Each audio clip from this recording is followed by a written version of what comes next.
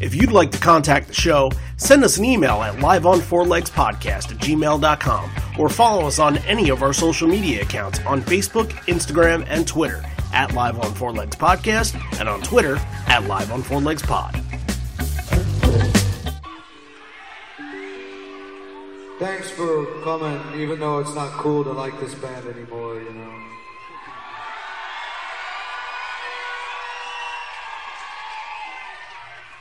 None of your friends, no one will know that you were here, you know. And away we go. You're listening to Live on Four Legs, the live Pearl Jam podcast experience, featuring Mr. Stone Gossard.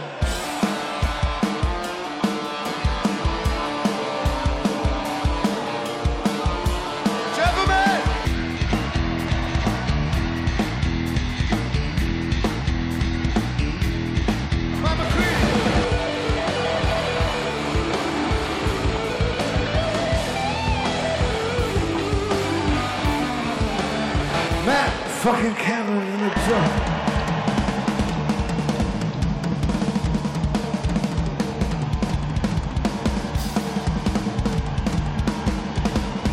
Mr. Boom Gasper.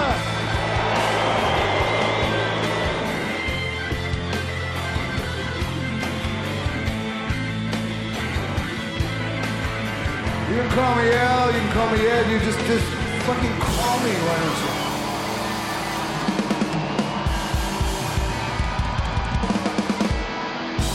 Hey everybody now, welcome to Live on Four Legs, the definitive live Pearl Jam podcast. And whether you're tuning in for the first time, or the 92nd time, or even more times than that, if you tuned in over 100 times, you're crazy and we love you. Welcome back to the show. We are a show that primarily focuses on Pearl Jam and their live catalog. So anything from any era that you can think of, like say, the year 1993. That's a good one because we're going to do it right now. The year 1993 versus we're going to go through a whole show today from England, from Brixton Academy back in July of 1993, and we're going to break down the whole set and kind of talk about the era a little bit, and that's really what we do on this show. So let's introduce us. Randy Sobel here, John Farrar over there. Hello. Sir, how's it going today? Pretty good, man. Yeah, we've been in the 2010s for a long time, so very excited to get back to these early 90s shows.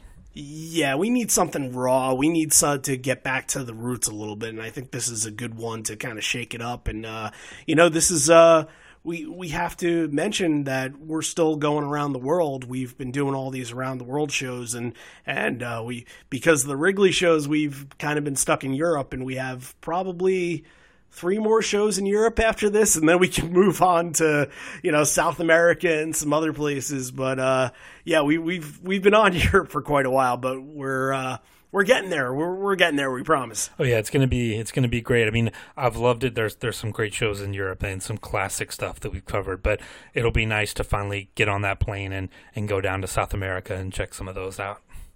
Absolutely, and those are the kind of shows where, I'm not looking for rare gems in those shows. I'm looking for the songs that just absolutely explode. The performances like Do the Evolution and Daughter and Corduroy that are just the absolute fan favorites, where they turn the songs into completely different beasts than we in the States or even over in Europe know of them. So we're going to have a lot of fun time discussing some of those. If you're on the Brazilian page, Pearl Jam 2 Fly, we've been doing we've been doing a vote for our Brazil episode. So if you're on that page, go and vote for what our Brazil episode's going to be. I believe some in contention right now. I think the Sao Paulo from 2015 is very high in contention.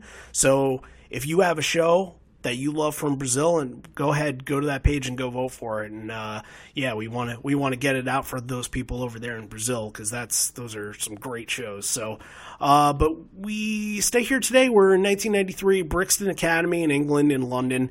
And John, why don't you tell us a little bit about what's going on at this era 93?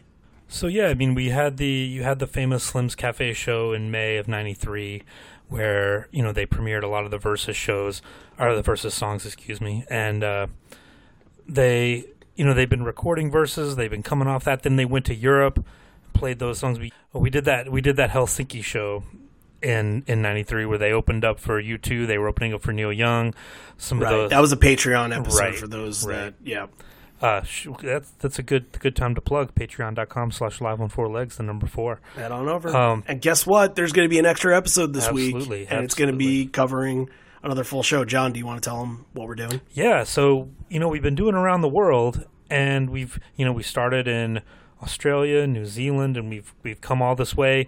So we figured it would be appropriate to cover the very first show that Pearl Jam played outside of the U.S. So we're going to go back to where it all started with Around the World, and Southend, England, February 3rd, 1992 for Patreon this week. Yep, that should be a good one. Yeah, 13 songs or so, and it was an unannounced show, which is very weird for very early 92, and we'll kind of discuss how those things came to be. So if that's something that you're interested in, and you've been listening to the show for, whether it be the last couple months or last couple episodes, and you want to contribute to what we're doing, it all goes into kind of, us putting back in a little bit more and giving more to you guys, things that we can do like the Last Fan Standing competitions and, just more things that we can get our hands on. So if you want to contribute to that, patreon.com/live on 4 legs. There's a couple different tiers. You get a chance to come on the show. You get a chance to talk about your favorite show that you've ever been to, or if you just want to listen to the Evolution episodes or the Bridge School episodes or just be part of the conversation in the forums, we have a lot of that going on too. So there's lots of stuff, and we appreciate all of our patrons that are out there. You all rock, and hopefully for anybody that is thinking about joining in the future, you all rock as well. And you know what? For anybody that's cool not being on Patreon, you guys are awesome as well. So everybody that's listening in, there's not one person that's not awesome, John. Isn't that amazing? Absolutely. Yeah, thanks to everyone who listens in whatever form, however much you do. It's really appreciated. Yeah, thank you. That's right. And if you do listen and you're on Apple, go ahead, if you'd like, and rate us 5 stars on Apple. It helps us out. It gives us visibility and gives us a better rating. So there were some jerks that gave us a 1, so now we have a 4.5. So if you give us 5, then maybe we'll go back up to a 5. I'm just saying. I'm just saying. But if you really think we deserve a 3, give us a 3. I'll take it. I'll debate it with you if we have to. But anyway, I think we're getting a little bit off topic. Let's go back to 93 here. So yeah, in 93 they did those European shows. This is kind of the end of that before they come back and start the American leg. So yeah, they did 2 shows at the Brixton Academy. Night 1 is a good set list. We're going to cover night 2 today. Yeah, and night 2 was that was a bootleg that was passed around a lot during the early days. Pretty popular. Do you remember? Did you have this one? Or I don't think I had this one. I really wasn't into collecting like bootleg CDs, because you'd have to pay like $50-$60. But right, I probably didn't hear it until later on in the 90s when like the internet, and it was easier to kind of trade those things on CDRs.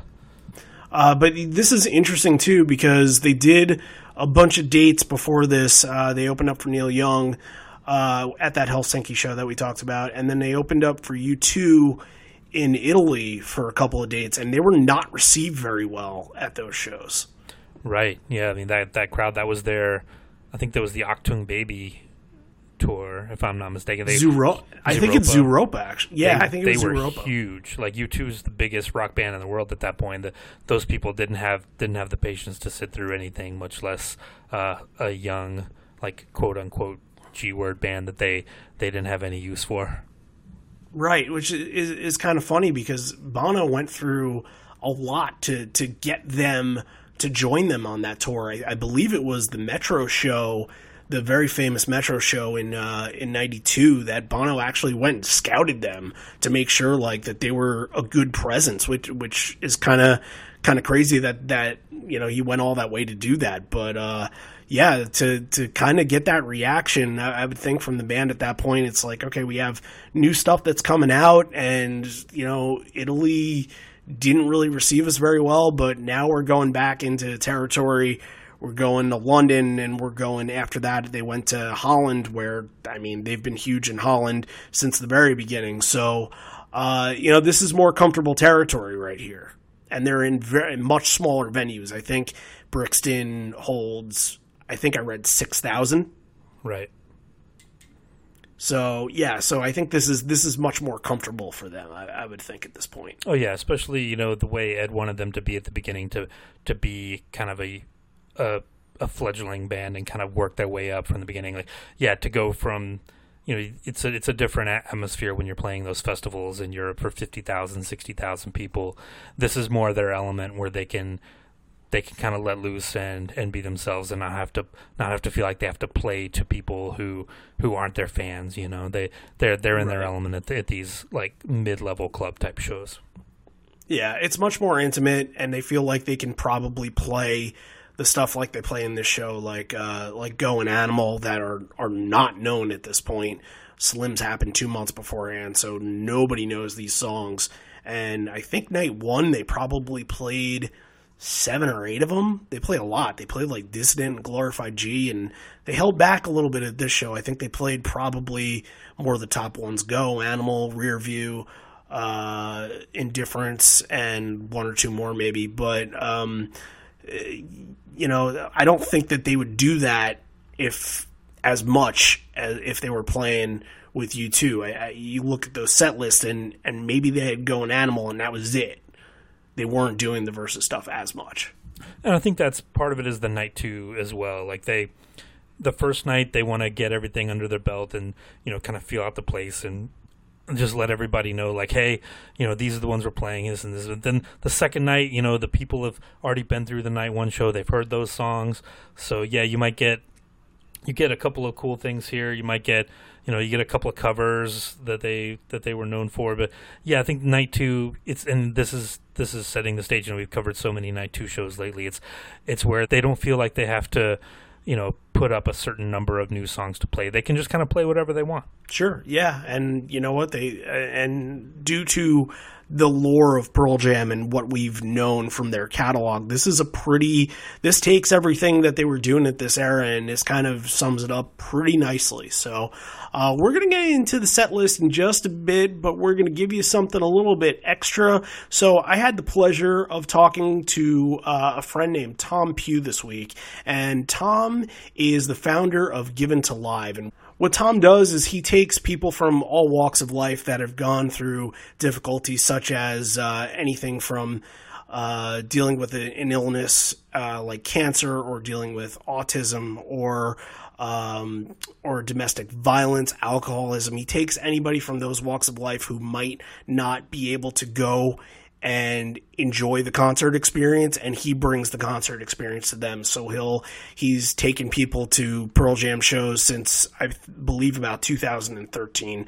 So I got to talk to him this week, and there are fascinating stories in here. He does amazing work with this charity, and here it is. We did a little interview with him, and we actually, unbeknownst to me, we got a little bit of Brixton in, and I didn't think we were going to. So there's a little bit of Brixton in at the end there. So he was at one of the shows. So just a wonderful interview, wonderful conversation, and here it is. Here is our conversation with Tom Pugh. Just tell us a little bit how you got started with this. Oh, God. I mean, yeah. Even the short story is a long story. Back in 2013, at that point, I'm a huge Pearl Jam fan, and a lot of what we do is kind of because of the Pearl Jam community and what have you. And at that point, I think all Pearl Jam fans were thinking, well, that one show at Wrigley was going to be a one-off. You know, and I desperately wanted to go, but it was summer. The flights were just absurd. The hotels were absurd, and it was one show. What the hell was the point in spending a fortune for one? So I thought no, and I went off to I was going to a shamanic workshop in Sweden, and I was on a bus, and a live came on my headphones, and I broke down.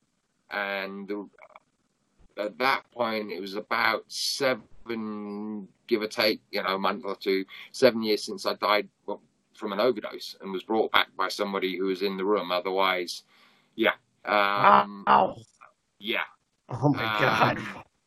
So, and that moment, instead of listening, and I just broke down.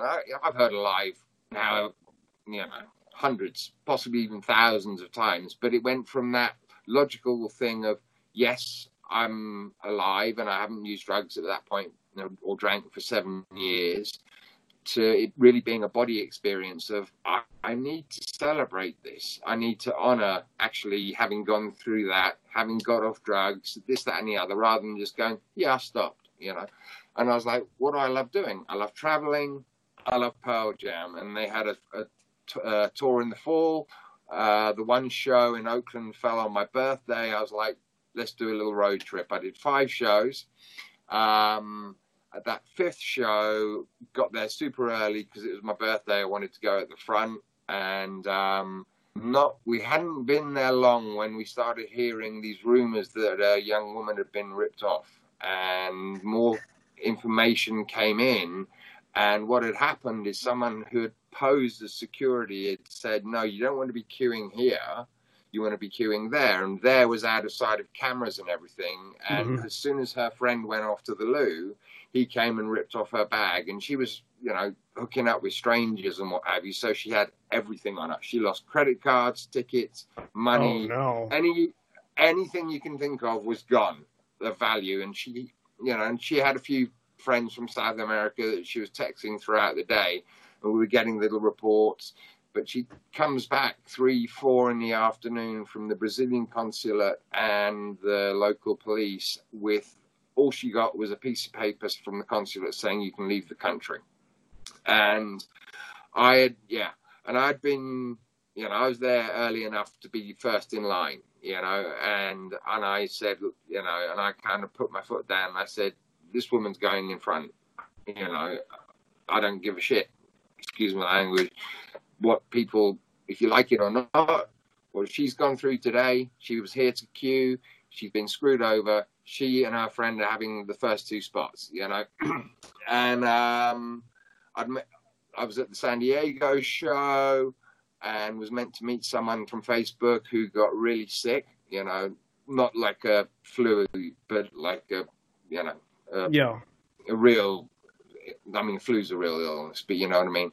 And she couldn't make it. And so that was in my head. I met someone in the queue early in the day who sort of mentioned they knew someone who did something for kids, just for kids, taking kids to concerts, and this woman comes back, and I had this idea to go to the merch truck, not for the poster, which I was heartbroken about because it was the 4-eyed cowboy, which and it was my birthday. I wanted to kill a poster I just couldn't buy. I tried so hard, but I went there to get, but I wanted the tube because I wanted to do a collection for her. So I went down the GA line and, told people, and the great thing is that you guys have dollar bills. We have pound coins. So if, it would have been a real, she would have immediately picked it up and it would have been like, this is really heavy. This is weird. But because it was bills and people were pulling in dollars, 5s, 10s, 20s, and she opened up the thing and she was like, oh God, I haven't even thought about the poster. And she thought I was just giving her a poster, She opened it up and it was stuffed with green. Really, my goodness. It was a beautiful thing. She wrote a sign saying thanks to the faithful and looking after me. I got mugged, and because I think whether it was Ed misread it or because of the way she wrote it being Brazilian, Ed was like, you've been mugged in the arena? Fucking hell. And then we were going, no, it was outside. And I had, and I did that trip, and it was a gift to myself, as I said, to honor and celebrate, and I came back and I sort of asked a few friends in the community that I knew, and I said, hey, what about this as an idea? Let's try and help Pearl Jam fans who can't go to shows. Oh, what a great idea. What a great idea. And me being me, I was like, kind of like, yeah, that's great. And I was like, no, you're either in or out. You don't, do it a quiet thing on the, a little thing on the side and hope for the best. And I thought, right. So I did, thought about it. And that would have been, the thinking process took a couple of months, and then I handed in my notice where I was working before, and decided, no, this is going to be the real thing. It's not going to be Pearl Jam. It's not going to be quite, just a little thing done on a message board. Dave wants to go to a show. Let's do that. It's going to be real. And if someone wanted to see Slipknot, which are Eddie and Pearl Jam combined are our most requested, but as an individual, Slipknot are our most requested band. Interesting. Okay. Yeah. No, it's a good live show, so yeah.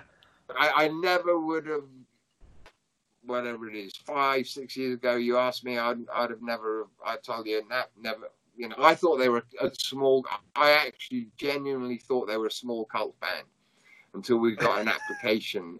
And then I had to read into it, and I'm like, they're huge. Oh my God. There's nothing small about Slipknot, including the members of the band. There's about, I don't know, six Pearl Jams in Slipknot almost.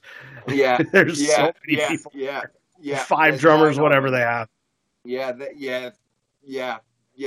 There's, and they sort of, 2 of the drummers just basically batter beer kegs. Right. Yeah. But yeah, and we actually, and as I said, they're our most requested, but the second guy we took was a young fella, Declan. He was 17 at the time, with autism, horribly bullied for being different. And I got a phone call from his mum 2 Fridays ago that he'd taken his own life. And it's kind of I can tell you bits about every single show, and we've done probably 60 or so, and there are so many bits about that show for so many different reasons that I can tell. I mean, he got a 40-minute meet and greet with Corey, which is unheard of, but there were just the little things of him about to explode because we were in the wrong seats, because somebody sat in one of our seats. So, that autistic thing kicked in. We should be in 7, 8, 9, and 10, but we're in 8, 9, 10, and 11. And 10 minutes into the show, I thought he was going to just explode. So I took him outside. He was kind of a bit embarrassed because, as a teenager, often would be because, he was with his mum, she had applied for him to go. So he's kind of at his favorite band with his mum, who is literally a baker, and the most archetypical baker you could imagine. If you can imagine a baker, working from home in a probably late 40s, 50s, that's Beverly. She's awesome, but, and that is one of the reasons why when we take someone to a show, we go with, I describe it as that where, and I have an assistant that we're their PAs, because if I'd given her, say, 2 tickets in the post, she wouldn't have had a clue, it really would have been, how do you go to a gig? How do you go to a heavy metal gig? What do I do? She'd been to a couple of, they live in a real sort of rural part of, or small part of Wales. And so, we, I don't even know what you asked me. Oh, you asked me how we... You got there, yeah. Yeah. And so, and that's one of the reasons why we go with everyone. And whether it's in a situation like that, to metaphorically hold their hands because they've never been to a gig before, or someone's in a wheelchair suddenly remembers they haven't had their meds, and instead of mum, dad, whatever, it's like, no, you stay there, we'll go get the water for you, you're here to enjoy yourself, don't worry, I'll go find water, you know. And you know, always take, you know, I always make a promise that I break. We always go to the merch stand, and the promise is in my head, Tom, just one item, just one item, just one item, just one item. Do you like that as well? You really like that? Oh, okay, you can have that as well. Well, this shirt's going to look good on you. Oh, no, I don't know. I don't quite go that far. I let, you know, but once they kind of go, oh, I'm not sure if I want that or that, I'm like, no. Yeah, okay, we'll get them both.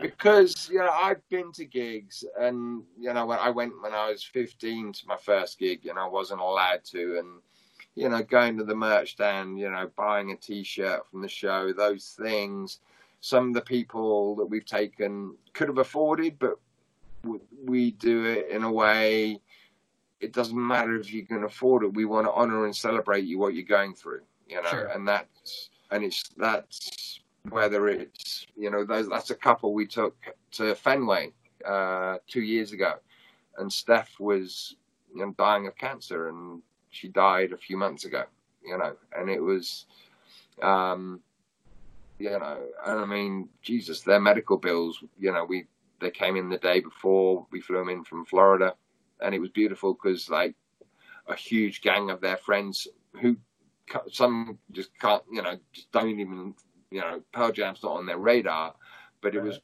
possibly one of the last times they were going to get together as a gang. So that this whole crew turned up, and we, you know, and but it was like, you might have cancer, and it was also as much for her husband, even though she was the focus, because he's going through it too, you know. And you know, and again, it was like, you know, it's all on us. The hotel, you know, the transport, you know, in that case, that was plane flights, you know, and we always have an artist create their own individual show poster, you know. So there's always a little nuance to something, you know, whether a favorite lyric or favorite song, or one girl we took to see Bring Me the Horizon, and the poster was done, and there was this little, you know, sort of, there was this girl, you know, within the poster, she was about this big, she dyed her hair blue, so, you know, there she was with blue hair inside her own poster, you know. Awesome. Yeah, and it's, you know, yeah, we say because you matter, and that's how we try and do it. We want that person who, you know, some people, you know, we've taken people who survived suicide attempts and what have you, and it might be the one day that they feel like they really are important, and that's, you know, that's what it is. I mean, it's just that's such a, I admire the work that you put into it, because, you know, just being able to acquire tickets and acquire hotel rooms and go through all the travel logistics, it has to be incredibly difficult, and it seems like it's all worth it just to get to that whole package and experience there. Yeah, and I mean, and you say about, I mean, tickets, and I just kind of like sometimes just follow my heart, you know, because if I'd thought about it logically, I'd never have done this. I did not have one contact in the music industry, not one. Wow. It's not like, you know, Jimmy Page is my granddad, and he went, okay, cool, I'll open every door for you. You know, right? We still, even though I know the wife of someone whose husband is very involved with Pearl Jam, still don't get complimentary tickets. Wow. You know? It's like, yeah, you can buy them, you know, we'll give you, go to the right, you know, and I'll be given the link to go and get the special guest list tickets. So at least they're good tickets, you know. Right. I mean, now there's a handful of very loose contacts. It's not, you know, and I don't, you know, obviously this is a Pearl Jam thing. I don't want to meet Ed to become his mate. I mean, if I did and it was organic, that's cool. But actually, Sure. I want just one person at a high enough level to kind of go, I get what these people do. I know that Ed in London actually recognized you guys. So talk a little bit about that. Like, how did he find out about you guys? I still don't know, and I do know somebody I could probably ask who may or may not have the answer. But what I know is it was, 160 miles, give or take, the odd couple of miles from here to there as a walk. And I started blistering on the first day, and, I know tea tree is good for you, so I'd throw tea tree on. And then it would get worse, and I just thought other blisters are getting worse, and I'd just put more and more and more tea tree oil on, which I discover long after the event that actually all I was doing was tea tree burns your feet, burns. So I was just on top of the blisters. I'd burnt my feet to hell. So, I'm there to see my favorite band. It's the first thing. We've done this fundraising walk and it's exciting. Doors open, they're still sound checking, so you can't go into the arena bit. I'm with my girlfriend, who's now my fiance, who walked with me, and they were sound checking. Off he goes, and I sort of said, "Oh God, wouldn't that be cool if that was for us?" And she just looked at me as if to say, "Yeah, you're completely insane." We had GA tickets before the gig even started. I was like, Jesus, my feet. I have 10 minutes in, I'm like, I love this band, but I know they're going to pay for the best part of 3 hours. Can you stop? Because I'm in so much pain. And then they finished the first set and came back, and Ned starts doing his chat. And by then, I was exhausted anyway from whatever it was, 8 days of walking, plus the pain. And he starts talking about this organization called Given to Live, and I'm like, oh yeah, I've heard. Honestly, I'm like, oh yeah, I've heard of them, and I'm like, fuck, that's us! Oh my God! Oh wait, that is me.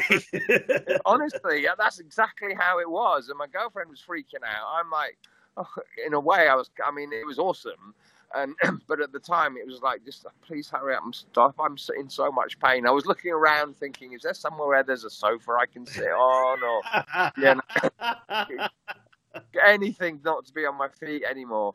But then, I've watched the video since, and it's incredible, and it was moving to watch after. At the time, it was just, not fun. Because it was the pain.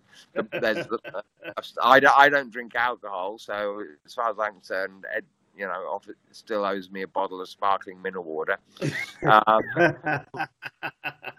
But the bottle is in the office, which which is kind of cool. That is very cool.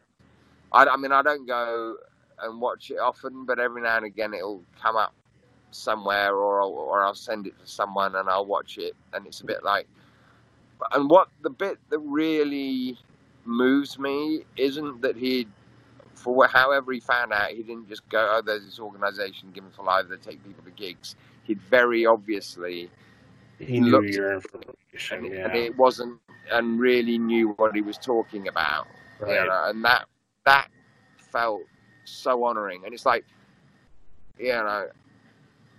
I would love to meet him to say thank you.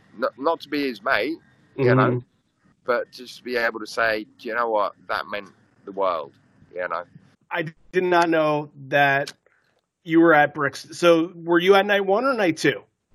Night 1. You were at night 1. Okay, we're doing night 2, but still night 1, that's still right there. So, this was right in the middle of 93, I guess. Yeah, July 13th, 93.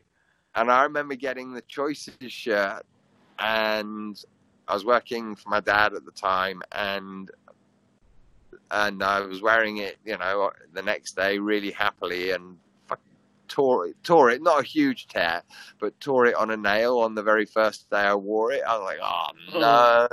But still carried on wearing it, lost it, was really disappointed, and then it came out again, and that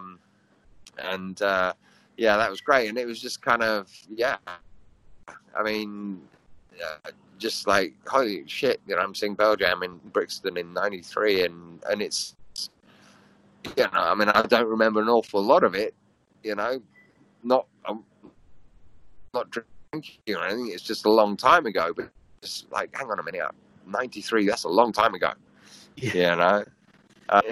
and do you remember that they played songs from Versus that you hadn't heard before, or because they played a bunch? I think they played like Animal and Go, and this was very early, a couple months before the album was released, so you got a couple of those leaked.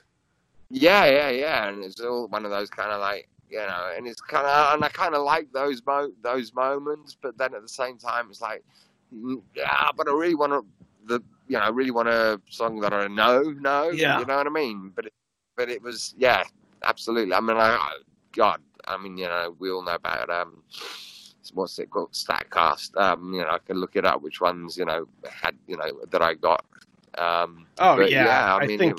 think that was a 17-song show. It was great, and I mean, and I love it. You never get a chance to see Pearl Jam in a venue, unless they were doing for some funky reason, or just decided to do something weird and wonderful, like a week-long residency at Brixton, just because it holds 3,000-4,000, and we want to do it different, So, that was, Do you remember the crowd at all?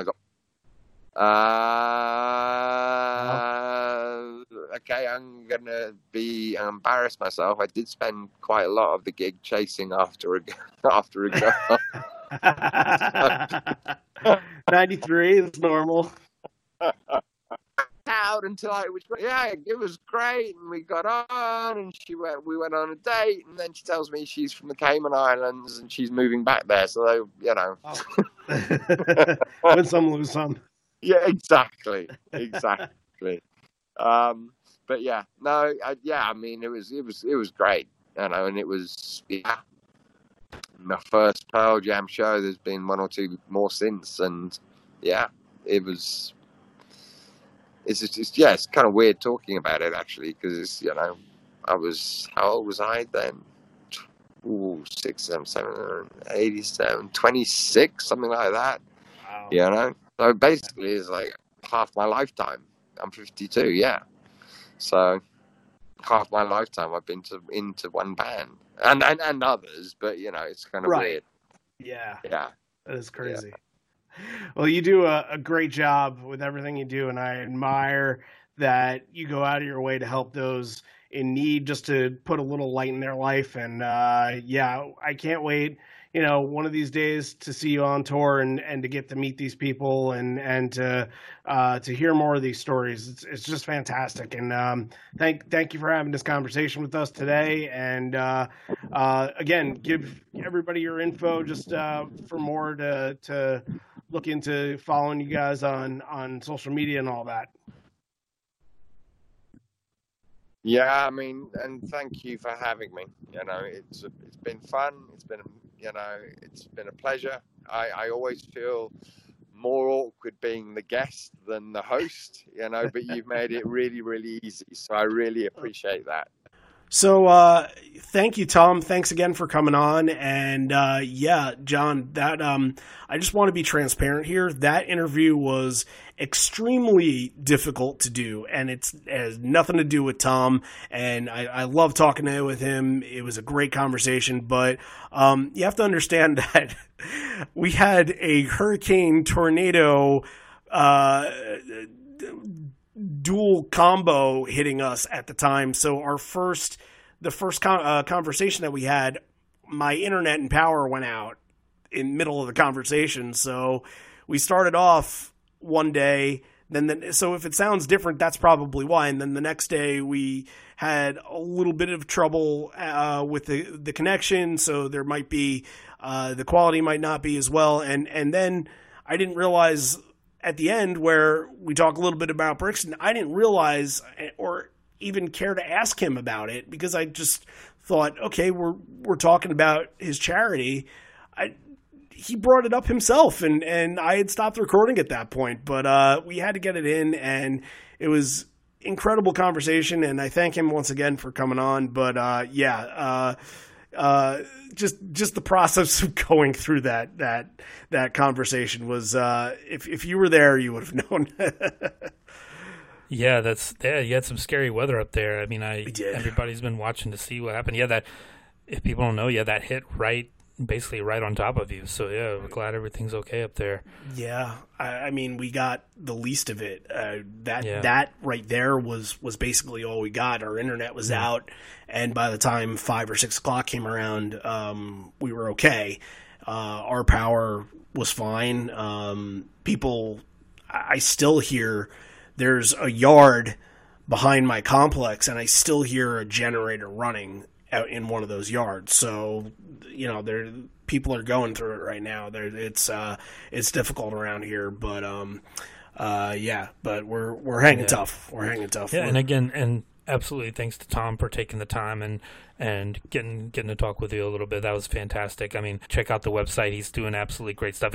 It's just another part of this community that people, he went out and did that on his own. He was inspired by the music. He was inspired by the band, and he's changing lives. He's making a difference. So yeah, absolutely. My heart goes out to him and all the people that he's helping. It's an amazing thing. Just another amazing part of this community. 100%. And if you're not following them on social media, give them a follow as well. He does from time to time on Instagram. I know he does some Instagram lives with some poster artists. So if you guys are into that, definitely check him out for that. So thanks again, Tom.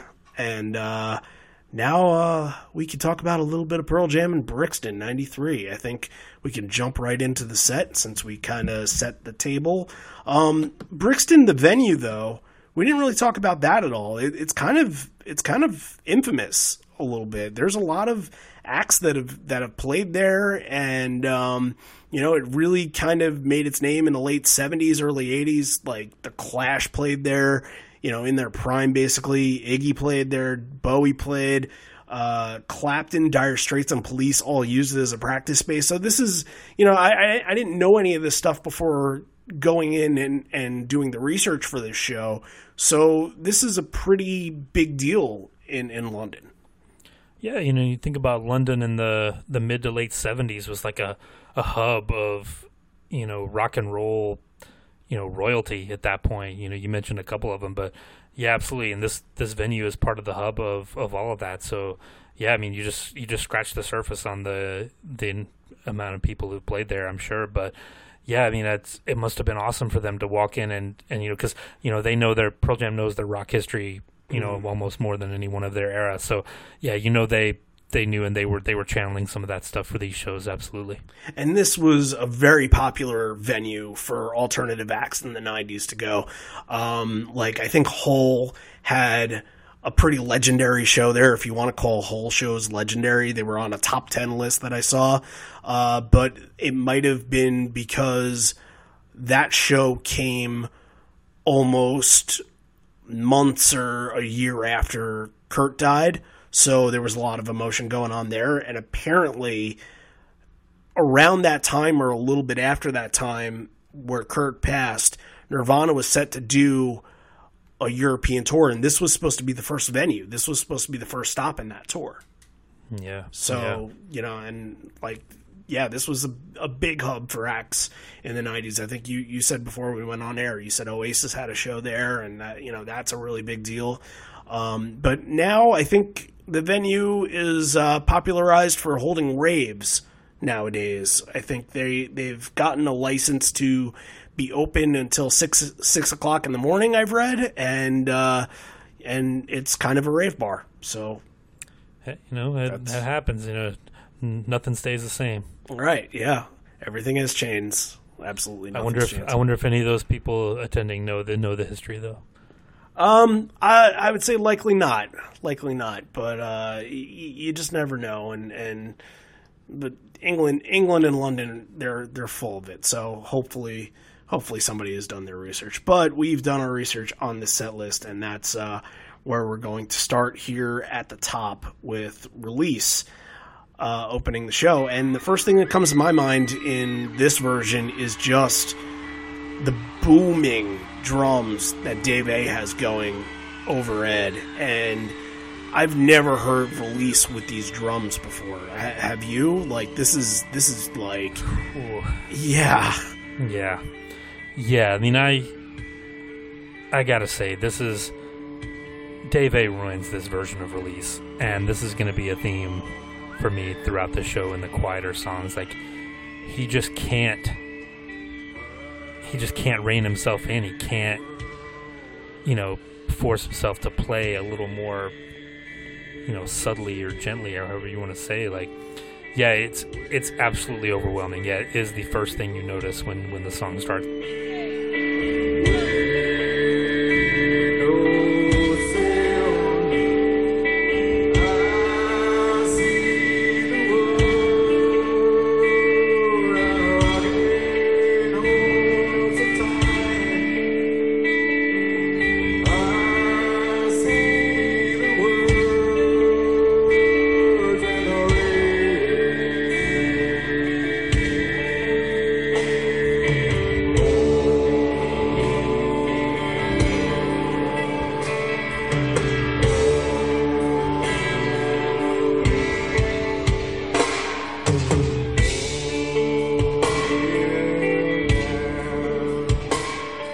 Give so much credit to Matt Cameron, who is much more of a dynamic drummer and can do the hard stuff just as well, but he also knows when to step back and knows when the song needs a little more of a gentle touch. So yeah, this is not. Immediately I was like, oh God, Dave A, please don't. But yeah, I'm with you. I thought it was intrusive, to say the least. Do you think that those type of things, and him being a little bit too showy and a little bit too, like, I guess you could say attention heavy with his style of play, do you think those things ended up turning off the band? Because I know it was a myriad of different stylistic and idealistic reasons of why he left, ultimately why he was terminated. But do you think this was one of them? I do. Yeah, I think you hit it right on the nose. I think, like, he was a square peg trying to fit in a round hole. He's great on the faster songs, on the up-tempo songs, and the loud songs. He's fantastic on those songs. And I think he didn't fit with where they were going. They were trying to move away from that kind of bombastic, sound. They wanted to experiment and do some quieter things. Like, there's some stuff like that on Versus. Elderly Woman and Indifference, and Daughter, and I'm sure it was tough for him in the studio. We talked about in Rearview Mirror, where you hear him throw his sticks against the walls. He's so frustrated trying to get a take of that. But yeah, I absolutely think it was part of it. I think I gotta think if the band had listened to this, they would have been like, okay, band meeting without Dave A, like, what are we gonna do about this? Like, right. I can imagine that meeting happening. Like, you got to talk to him and be like, dude, like, what are you doing? Like, this is a quiet song. You got to play differently. It's not that type of song. Yeah. Not every song has to be a Motley Crue song. And I think that's Dave A's mentality. Yeah. He wants that limelight. He wants everything to be, are you ready to rock? Yeah. Like, I think that's what he wanted to be in this band, and they just weren't that personality. They were like, okay, we're more artsy. We have kind of a vision for this. We don't just want to entertain. There's style. There's more that Dynamics. Goes to it. Yeah, absolutely. Right. Think about we talked about Jane's Addiction a few weeks ago, and how that was a big influence on them. They could go really quiet or really loud. You talk about the Pixies, who were, like, obviously a big influence on Nirvana. Talk about quiet and loud. Talk about I had someone else in mind, but talk about Fugazi, who was doing that from early on too, and that was a big influence on Ed. They could go really quiet, they could go really loud, and I think that's just not in Dave A's repertoire. That's just not something he can do. Yeah, and that's okay. Look, and that's not as much of a trash on Dave A as it is just who he is. He's that type of person that wants to be the rock star and wants to be in that limelight, and it's okay that he is. It just didn't work for Pearl Jam. That's all we're trying to. And it look, I think it did work pretty well in '92, and it did work well even in parts of '93 and '94 too. But where it didn't work was the overall ideological. I mean, a year later he was fired. So yeah, I think absolutely this had something to do with it. I'm sure this is not the only show where this happened. Yeah, I can imagine us in the future, we're going to probably go through shows in 93 and 94, and we're going to notice that some things are coming out of Dave A, and we're like, all right, we can go back to that version of release, and we can kind of tie it all together with that. So yeah, it's interesting. It's very interesting. All these things kind of, we're kind of dissecting the history of the band within the show, and I think there's a lot of that we can see. And one of the things, of course, when we're talking about history of the band, and Eddie, Stone, Jeff, all of them just always want to make sure that people are safe. And this version of Even Flow seems to be a little bit on the rowdy side, because they're in mid-chorus. Ed stops the song and notices that somebody fell down, and he wants to make sure that stop.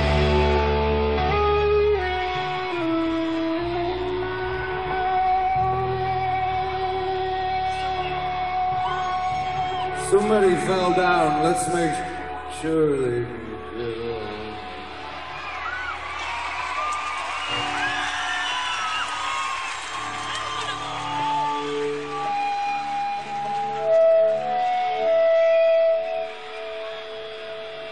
If everyone could take 3 steps backwards the way they came in.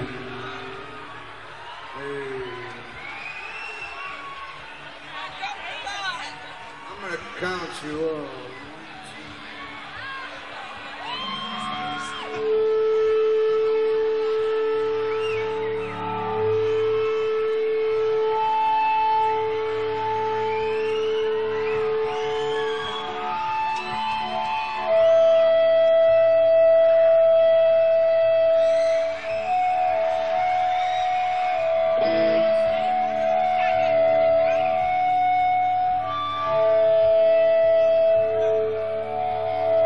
Okay, I think I have all your faces memorized now. We're ready to go.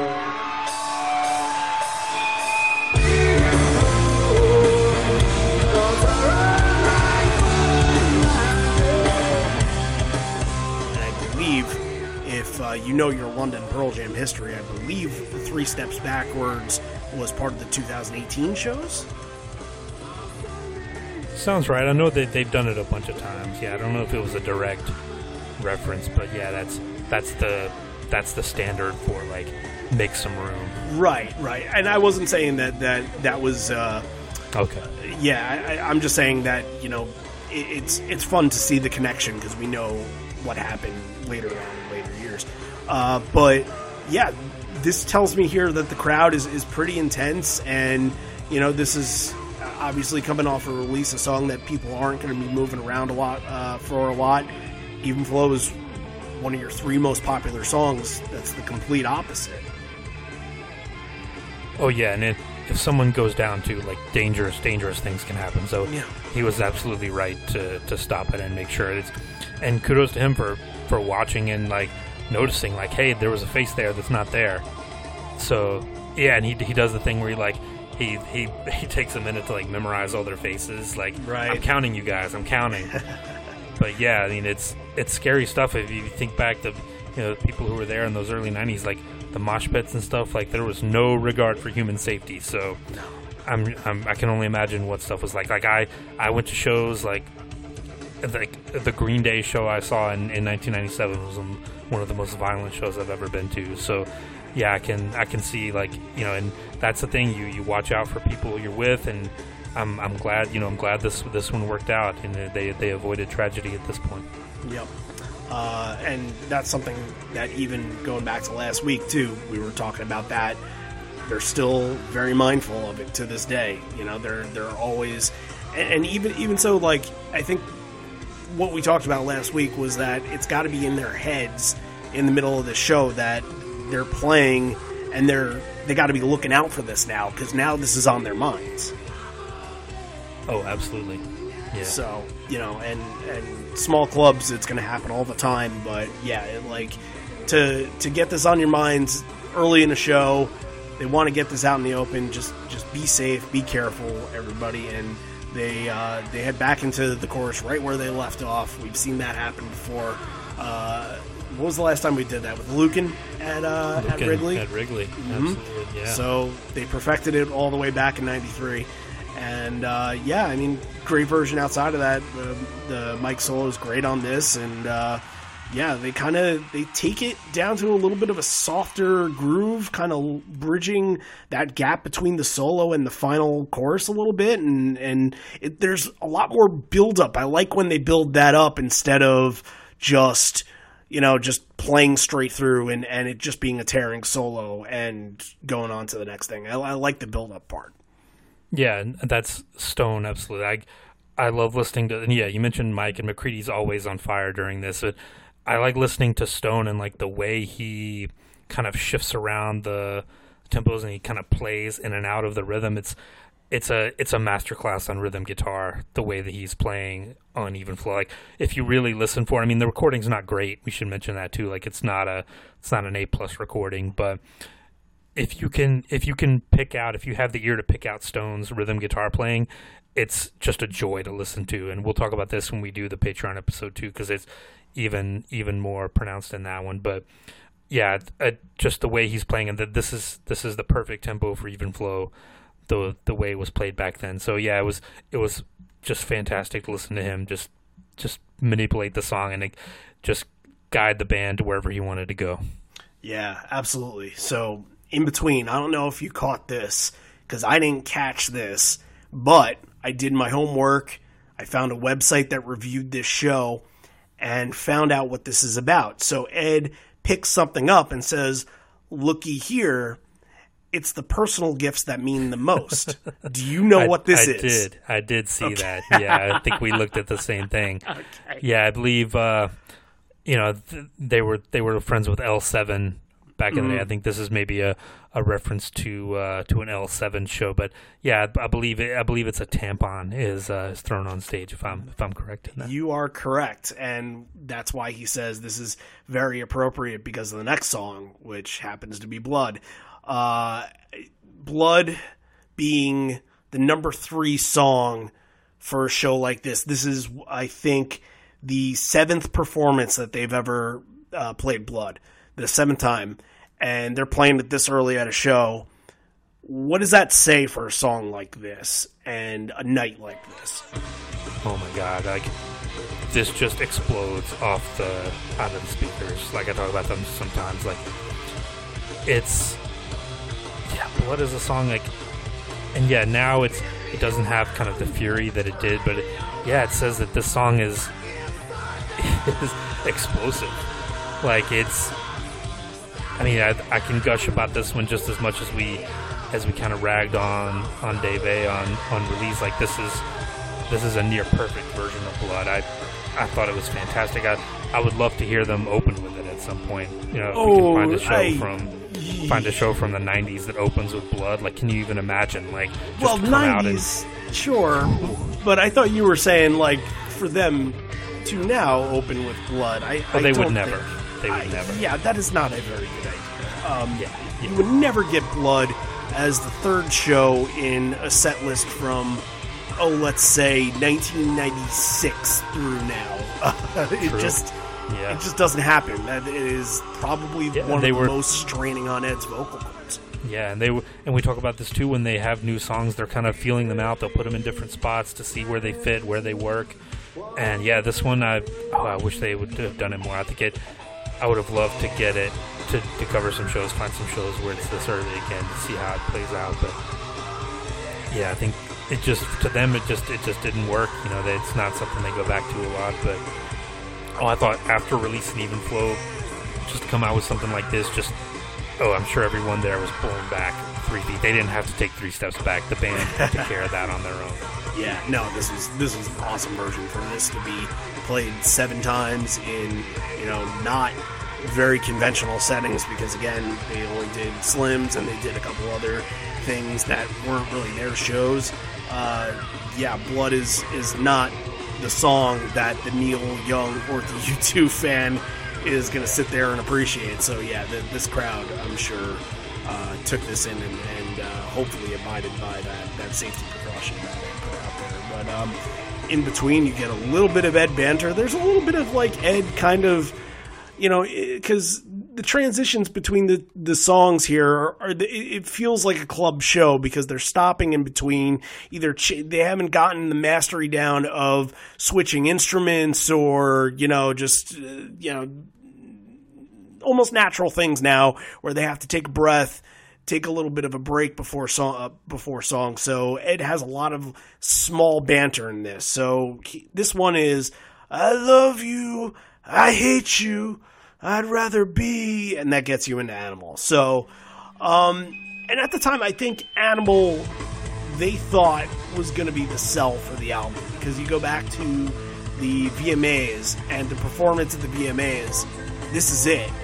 So they have to be thinking that this is going to be the song that sells Versus, or 5 Against 1 at the time, if you want to say. Mm-hmm. Yeah, and it was one of the early songs too. It was on that original Gossard demo. Like, it's a song that had been around for a while, and yeah, I mean, it absolutely explodes off of this. We talked about the tempo with even flow, and now it's perfect. This, an Animal, I'll give Stone credit to. We don't talk about him enough. Like, his playing on this show is just another level. Like, it's great to listen to if you can pick out that rhythm guitar part. Yeah, Animal's great. I love the little improv intro. It's kind of shows that, like, yeah, it's a night 2. They're letting loose. Maybe there's a bottle of wine's already been broken open, but yeah, I thought this little section here is absolutely fantastic. Yeah, and you get one of the classic Animal at the end. And one of the things that I just kind of noticed within the solo, Stone is continuing playing the same rhythm, which I don't think we usually hear. I think he transfers to chords at some point when Mike is soloing. So it was a little unique to hear that part. I don't know if you caught that. Yeah, it adds to the tension of the song a little bit. I think it gives it a little extra bite. It's definitely, he's definitely not playing it relaxed like he does now. He's on the front foot and he's going for it. Yeah, I thought it was fantastic. And 11 times, this was the 11th performance of this song. So, yeah, very early on in the Versus era, they're saying, okay, this is a keeper. This is one that we're going to stick with. I'd rather be with this one. This middle section, they're let's play Where's Waldo a little bit with tuning and strumming here. What songs do these chords sound like?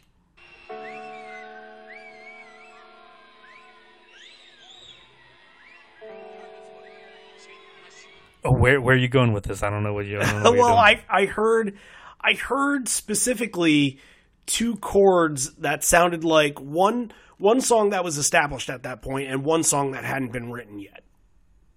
Okay, is this like is beginnings this the Hunger Strike to those thing? songs. Are we doing? No, it's not Hunger Strike. Okay, no, I don't know what you're talking about.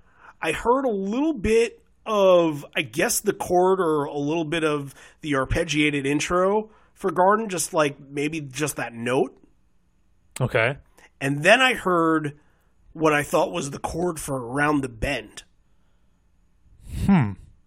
Right?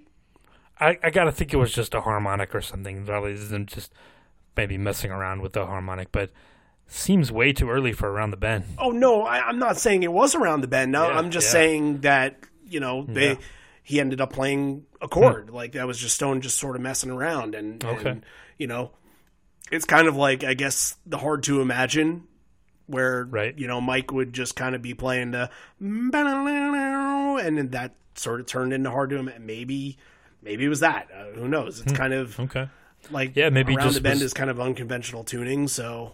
Sure. He's just kind of screwing around, found something he liked, yeah.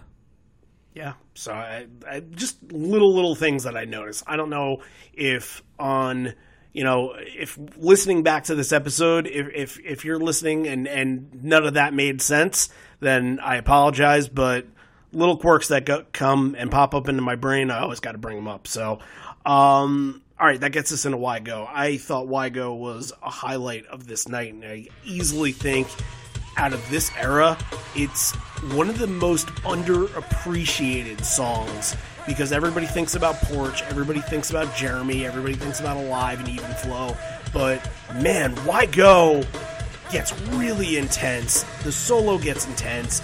Ed's Hayes at the beginning. It feels like it's manufactured straight out of an assembly line. He's just like so intense with it. It's a vicious performance of this song. You mentioned Ed sounds great. He's doing all of the little accents that he does, like all the Hayes, which like lets you know that he's locked in on it. He's feeling it. He's just throwing out these guttural like noises during the song to kind of to accentuate it. It's great. Yeah, and Jeff sounds great on it. Like, yeah, Why Go is absolutely a highlight. I can't believe we talked about they didn't play it for 8 years, which is crazy. Yeah, I understand, like, you know, I think we've talked about versions with Jack just not feeling the same mechanics, the same rhythm that the song has, but let's not sleep on versions of Why Go that are this early. Like, this is among some of their best live performances this early on in their career. This should be on a higher pedestal. Let's put it that way. Yeah. These three songs too, like, you know, this little middle set here. This is the Ed set. Like, he's all over these three songs, doing all the little vocal things and screaming and doing everything. It just he was on fire for this little midsection. Yeah, and you know, it's kind of funny because he gets so intense during these songs, and then they stop, like in between Why Go and Deep. They stop, and he goes back to being this kind of surly, sarcastic self. He's like, Why go home so daddy can fuck me? He does these little things, and you're like, that's the same person that was just in my face, just with all this intensity and vigor, screaming at me. Like, it's kind of crazy that he can kind of snap into two different characters.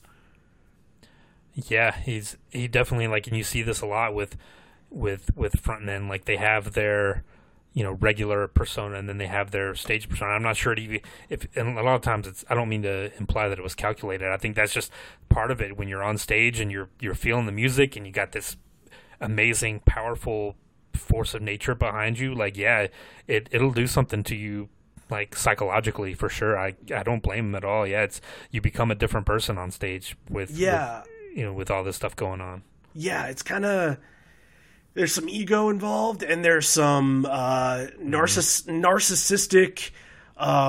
just everybody paying attention to you and you holding that power.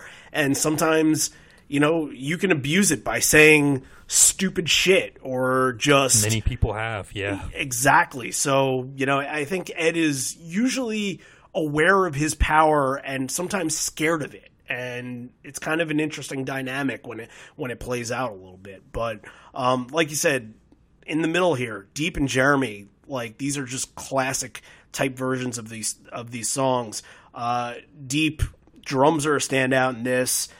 Eddie's kind of doing that little sarcastic relay of the chorus in it, where he's not actually singing the lyrics, but he's takes the needle deep, yeah, can't touch the bottom.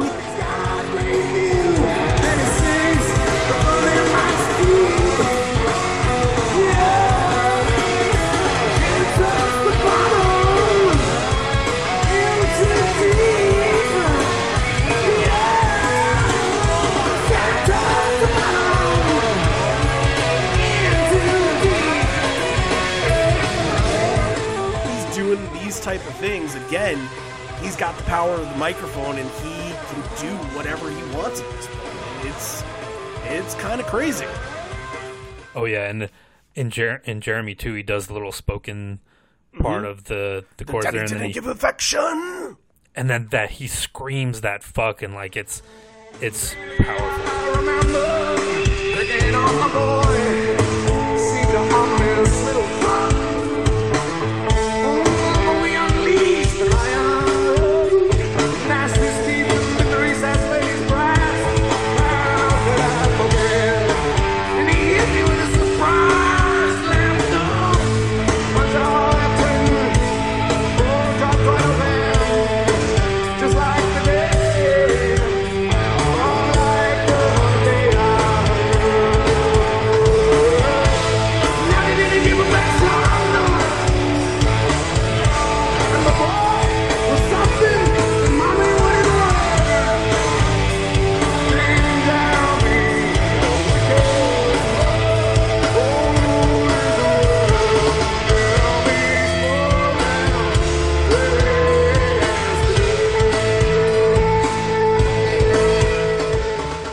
tell he was into it at that point.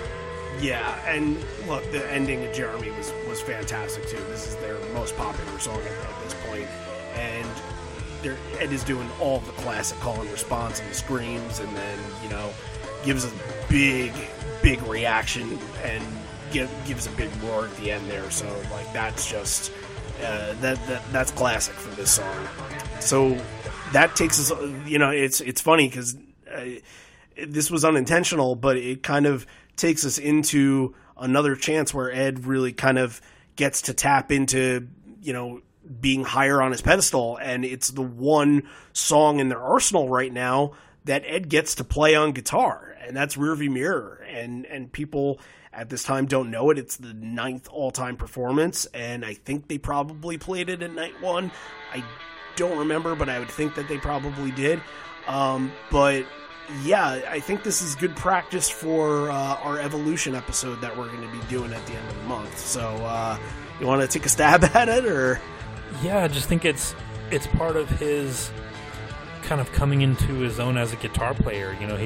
I'm sure it would have been easy for him to have written this and been like, "Oh, Stone, you're going to play this part. I'm just going to keep being the singer." But it took a leap of faith for him to kind of like, "No, I'm gonna strap on the guitar and I'm gonna play this." Yeah.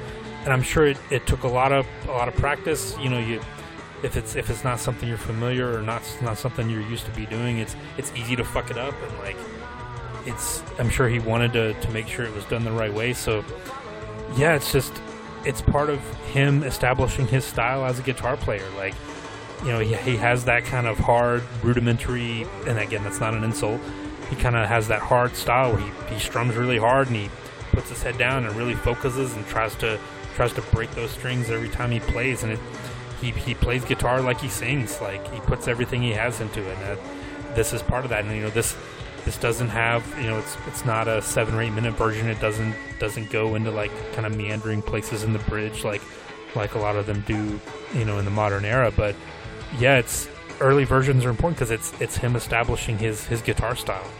Absolutely, and I've said it before, I don't think at this stage of his career he was that talented of a musician. He's not, like, Stone is classically trained compared to Ed at this point. Like, Stone is on a completely different level than Ed is, and Ed is really just kind of, it's, him almost doing it as an activity, that he's able to go out there and do it. And obviously, as time goes along, he develops songs like Just Breathe and other amazing songs and even covers like You've Gotta Hide Your Love Away and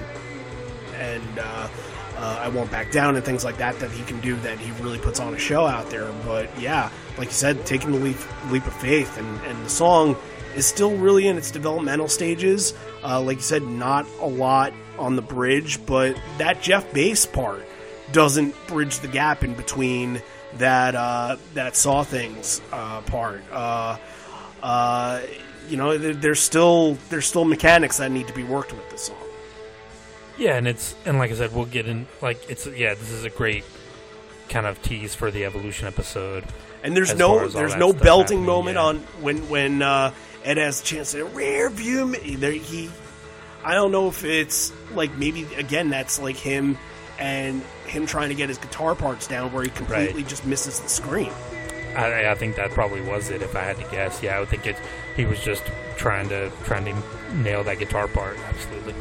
Yeah, and look, this is gonna in years and years later, this is gonna be a song that John and I say that there's never a bad version, and this is definitely a growing version, and I love hearing that it had some evolution to it, and it wasn't pitch perfect to begin its lifespan. I think we're gonna have a lot of different talking points when it gets to that episode. So stay tuned. That should be a lot of fun. This is interesting. We get a little bit of Rolling Stones. I think it's kind of improv-y, but it's not. It's probably not on the set list, that's for sure. But Stone is playing the rhythm of Beast of Burden, and Ed is kind of just fucking around.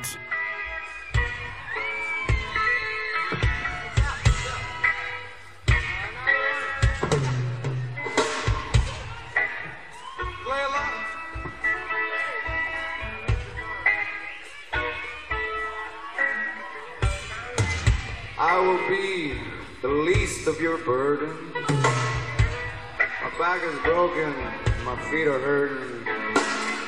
All I want is to drink. Please fucking leave me alone.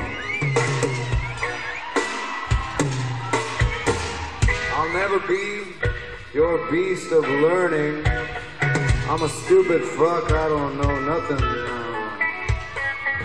All I want is to drink, maybe with just one other person. Am I hard enough? Am I tough enough? I don't give a fuck. I just want to live life and be dumb and happy like an American. All I want is for you to make love to me. That's just in the song, I don't mean it. I gotta think this is, maybe a Mike thing. Maybe he just kind of picked up on it, and then Stone picked up on it after that. You might be right, yeah. I think there's been a few shows back in the early 90s where any kind of downtime, like you mentioned with the Hard to Imagine thing, he would just start playing the riff to Beast of Burden, like just to, entertain himself. But yeah, Ed kind of picks up on it and starts improvising some lyrics, and it gets kind of funny. He does a little bit of Mudhoney too, throws a little bit of Sucky Dry in there at the end, which is cool. But yeah, I thought it was kind of a nice, loose, like, kind of reminder of, like, after those 4, 5, 6 intense songs, to kind of like, okay, let's kind of take a breath here and we'll do something funny, and we'll kind of like give everyone a breather. I thought it worked well. I enjoyed it. It's just another side to them that comes out on stage. Like, not many bands can get away with doing that. And if you look at some set lists before and after this night, you can tell that the Stones are probably a pretty big influence around them at the time. And of course they're in London, so exactly when they're, of course, mimic the greats. But there was a show where they tagged Ruby Tuesday off of Daughter, and they teased Sympathy for the Devil before Porch at one of those U2 shows. There was a Waiting on a Friend too, right? If I'm not mistaken, from back then, that would pop up a couple of times. Oh, I'm not sure from back then. I don't remember, but you could be right. Yeah, you could be right. I'm not sure. Yeah, but yeah. It's interesting Angie, because I think an Angie too in there maybe. There's definitely an Angie somewhere. Absolutely an Angie. But there's certain points in the band's history where you can say, like, Ed was feeling Fugazi during a tour in 94 or in 92, where he was feeling certain bands and what their I guess overall influences at that time, where they were. And I think you're right with Mike. I think that Mike is more of a Stones guy than anybody else. Yeah, I think that's his, part that he brings into the guitar playing. He's definitely got a little bit of Keith Richards in him. Yeah, oh, for sure.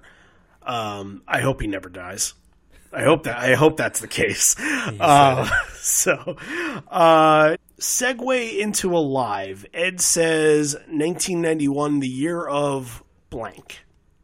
Were you able to tell what he said? I could not. Okay. Yeah, that's where the recording's not great. Right. There's a lot of crowd noise. Yeah, this point I think I marked in my notes that some blokes are arguing about something or other. Right. So don't know what it is. Don't really care.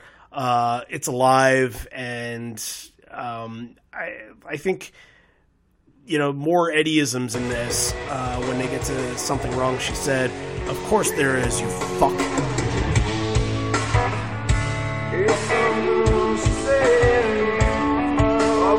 There is, you fuck. You're still alive, she said. Oh, you gotta live to be. Is that the question? And it's so,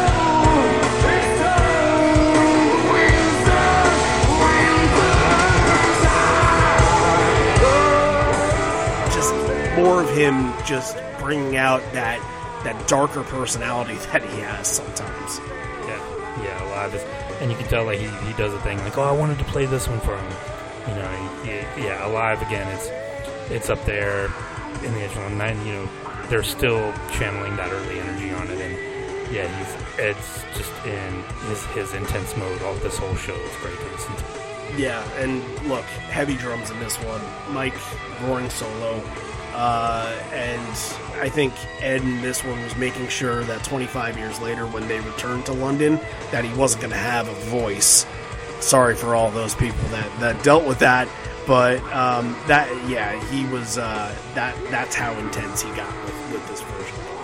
And you kind of have to, when you're giving it your all on songs like Deep and Why Go that aren't as cherished as Alive, you really have to go full 150% better than what you were doing earlier in the set.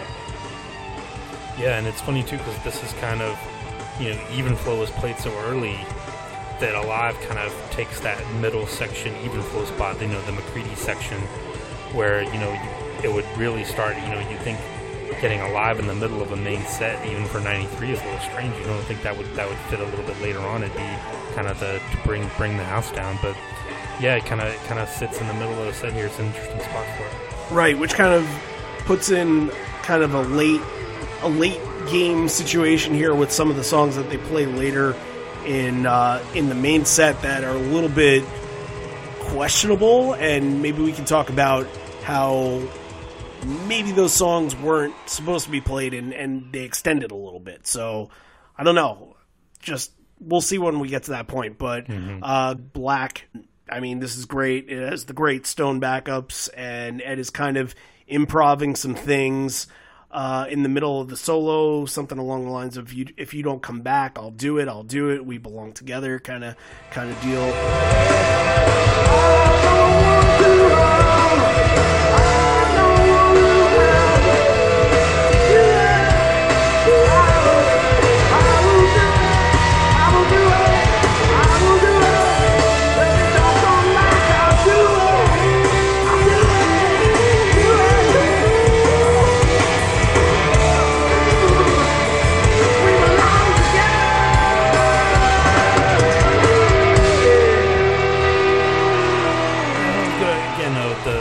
Dave A drums at the beginning, like, way too loud. And it was probably made worse by the sound. It probably echoed a little bit, these old, like, academies, and I'm sure it was like a cavernous, thing. Didn't help the sound. But yeah, like, it's a quiet song, Dave. Like, come on, read the room. Yeah. So I thought the beginning of it was, again, the same thing as Release. Dave A kind of took me out of it a little bit, like, just playing too hard. But yeah, when it picks up in the solo, and Ed doing the little improv thing was great. Like you mentioned, I thought, always love when he kind of, like, the We Belong Together thing is great, and you love, but anytime he kind of adds something to it, it just takes it to another level. So yeah, Black is great. Dave didn't totally ruin it for me. Yeah, I didn't even notice anything that Dave was doing. It wasn't as as disruptive as Release was. But I think, this would be the song that, he would make it a point to stand out on a little bit more, where he doesn't have to. Like, it speaks for itself, for sure. Here you get kind of a combination of some more Versus songs and more of the popular ones. Go. And Go is the 11th performance of this. Daughter follows that, and Daughter is like the 13th performance, whatever that is. But yeah, some of these early verses, again, like, you're sort of building to what these songs would become. Where do you think they stood back then?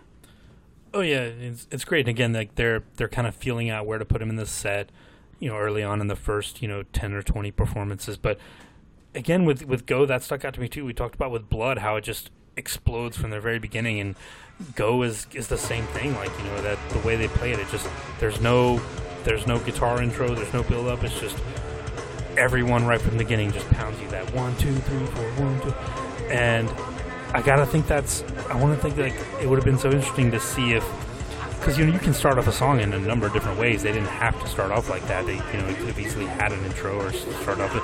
I wonder if that was something they did on purpose to kind of make a statement with those songs off of Versus. Like, yeah, we're coming out blazing from the very beginning. We're not wasting any time on some of these, and especially to pick these two, Blood and Go early on. Just that's what struck me is like to be there, to put myself kind of in the crowd and like, oh, it's a new song, and it's a new song, and it blew my face off from the very first second. Like, that would have me so excited for the new record.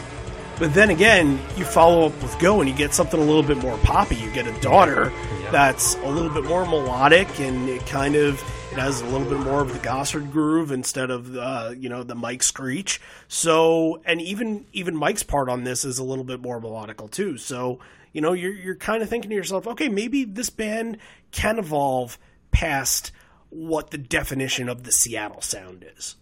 Yeah, and they do a little WMA tag on Daughter, right? Like even another little tease of a new song.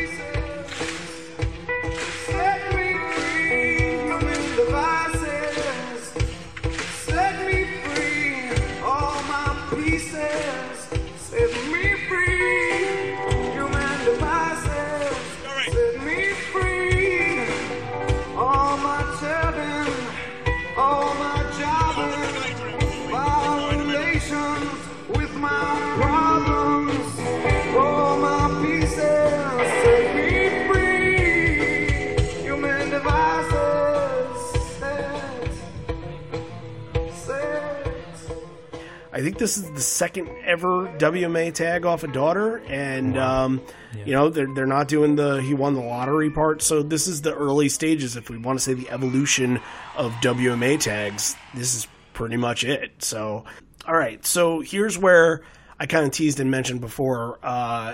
This is usually how they end a set with Porch back in the early 90s, and they don't. There's some extension after Porch. So you get Porch, and Ed, of course, is doing his, if you go home with anything, it's 1, 2, 3, 4. What the fuck is this world? Running to you, Dan. Leave a message this time. The lady voice one last time. They remind me of this good. Be my time by yours. Would you hear me? Would you hear me?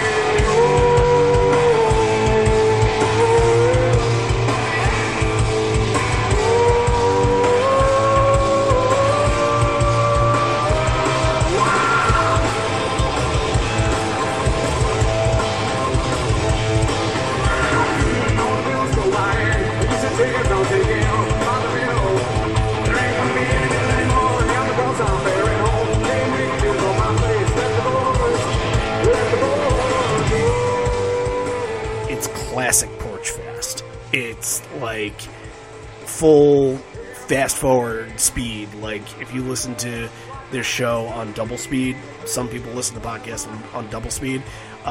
Listening to this version of Porch is like whatever 9 times that speed is. That's how fast that is.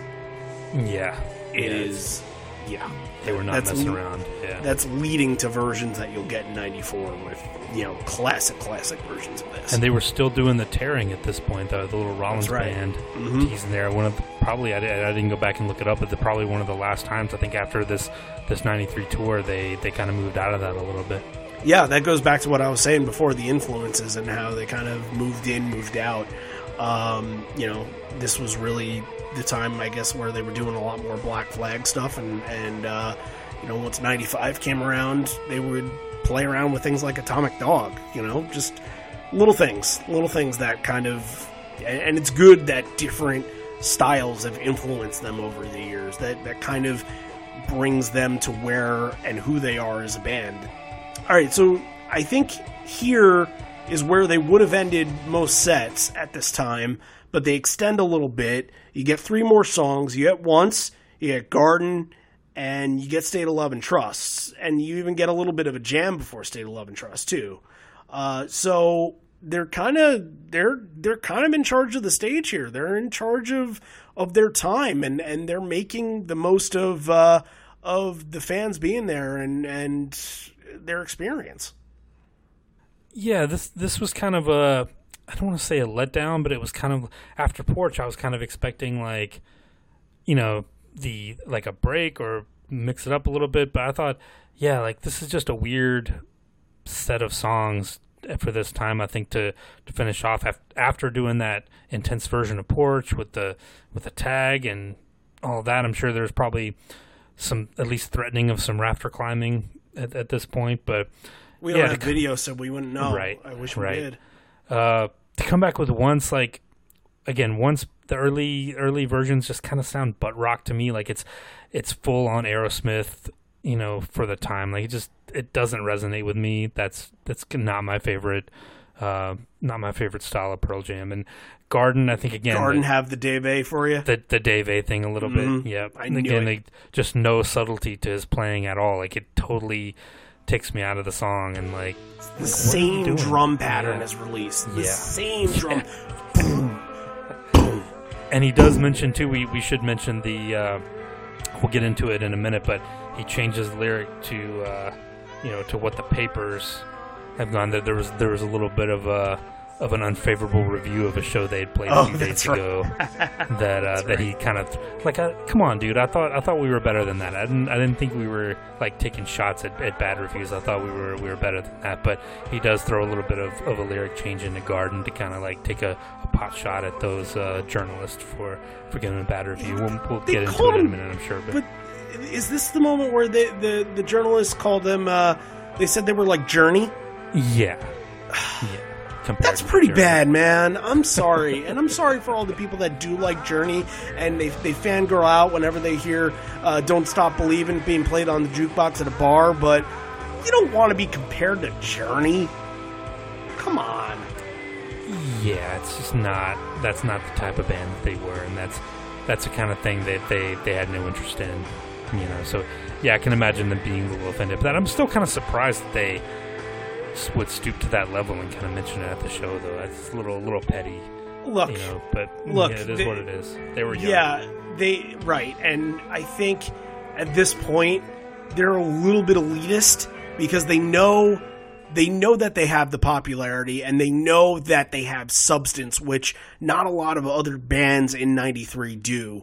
And I think that's like they see themselves as like being a little bit more important than those other bands that kind of just swim around in mediocrity because of that. So maybe it's one of these things where they're so afraid of being in that bubble, and they're so afraid of just being a mediocre, just alt-rock band that that's why they kind of have to make it apparent whenever they're compared to it. Could be. Yeah, it could be let's just distance ourselves from this as much as possible. Like if we don't say anything, then we can't just let it go, right? Their identity is so important to them at this point, and if one person thinks that they're like Journey, which they're completely trying not to be, then another person's going to pick up on that, and they don't want this going around. They want people saying, well, this is the next incarnation of The Who, or it is the next songwriter, the next Neil Young type songwriter. That's the kind of compliments that they want. And unfortunately, I mean, everybody knows that, look, once you put yourself out there for the press, they can say whatever they want. And they don't have to hold back. So, you just got to live with it. And I think around 96, they've just kind of learned to live with whatever the reviews were and kind of shake it off. So at this time, yeah, he goes back to that later too. I'm skipping ahead a little bit, but it ties in with what we're talking about. Like right before Indifference, he goes on that speech where I know it's not cool to listen to us right now. Like we're not the cool thing anymore, but we want to, they're already like insecure about it a little bit. Like he already knows that they've gotten too big and they're not like in the cool indie rock class anymore. Right. He wants to be as popular and he wants to sell that many records, but he wants there to be like a cult following like there is Fugazi. I think that's how I see it. Yeah. They wanted to have their cake and eat it too. Right, exactly. And it just wasn't going to happen that way. So Encore coming in here, and Stone actually gives a little bit of a nod to Eric Johnson, the band's tour manager. And he says was that not Mike? Are you sure? It kind of sounded like Mike to me. Oh, am I getting my Mike and Stone confused again? It must have been that North Northwestern accent that they Yeah. have. They're both very friendly. It sounded sounding like Mike to voices. me, but Was it? you know, Usually early, this is how I'm able to tell if it's Mike early on. Mike has a very squeaky voice in the early Yeah. 90s. I didn't think it was that Yeah. squeaky. okay. So it very well could have been. I'm not sure, but anyway, they give a little bit of nod to Eric Johnson. They said that he's why the band exists. And also, I don't think Mike was really talking at the time. I don't think he was comfortable doing that. Stone was more comfortable doing that at the time. Yeah, that's the thing. It was kind of a weird. It's like not a voice that you were used to hearing. Like I'm kind of used to hearing Stone's voice, but it kind of came out of left field. So that's what made me think it was Mike. But yeah, you think it was Eric Jeff? Johnson. No, I don't think it was Jeff. I know Split his it down voice. the middle. But yeah, Eric Sean Johnson, like wasn't the Dave. tour manager, doing like absolutely invaluable work. And like you go back and look at the PJ20 book from this time and all of the like tour stuff and all the emails and not emails at this point, but messages and all that stuff going back and forth and like having to work with all the logistics and get these people here at this time and get this equipment, especially going abroad and all of that stuff. Like, yeah, it's absolutely a task, and they picked the right guy to do it. It was nice of them to give him a shout out at the show. Absolutely, and maybe his shout out brought a little bit of good luck, because this is the section here. This is where the band takes everything that they were doing in the main set and just ups their game entirely. Leash fucking up Sonic Reducer. This defines this era to me. All three of these songs. Fucking Up wasn't being played a whole hell of a lot yet. This was like the beginning that they were starting to play this, and Leash was really, this was almost the beginning of the end for Leash too. Once like the middle of '93 came around, they grew and went on to things like Elderly Woman and Daughter, and left Leash behind with the 10 era. And then Sonic Reducer, it just being one of those covers that clearly defines the band's identity from their early 90s. Like, this was as in that I can think of in any early 90s shows. I fucking love this so much. This version of Leash with just the dirtiest bass intro.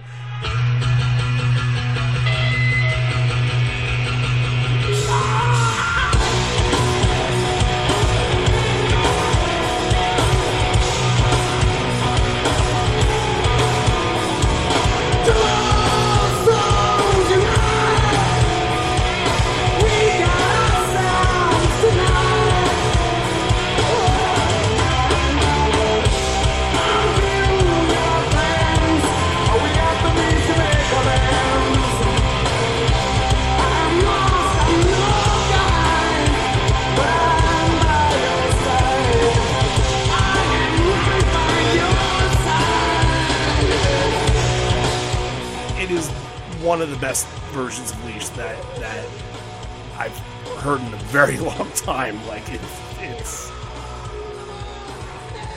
Yeah, I agree 100%. I'll piggyback off of everything you just said. Like, yeah, this encore absolutely ties this show together in a nice little package, and this 2-night run, to be honest, like it's absolutely the right way to finish off the show. It's Leash into Fucking Up into Sonic Reducer is absolutely gonna send this crowd like into a frenzy at the very end. Like, yeah, they it was kind of a long main set even for '93, a bunch of new songs, but hey, like oh my god, like I would have been in a puddle on the floor, and I'm gonna talk about that a couple times when this happens, but yeah, like Leash, just powerful stuff. Fucking Up, the way the rhythm is, where it just keep pounds you over and over again, just doesn't let up. It's unrelenting. This is a Dave moment that is worth mentioning. That this is a moment to be proud of here. Like, early versions of Fucking Up, where it's kind of the same as what they were doing for Rockin' in the Free World. Not to take another Neil Young song, but it was just like heavy beginning percussion, and like throughout the whole entire song they kept that whole pace.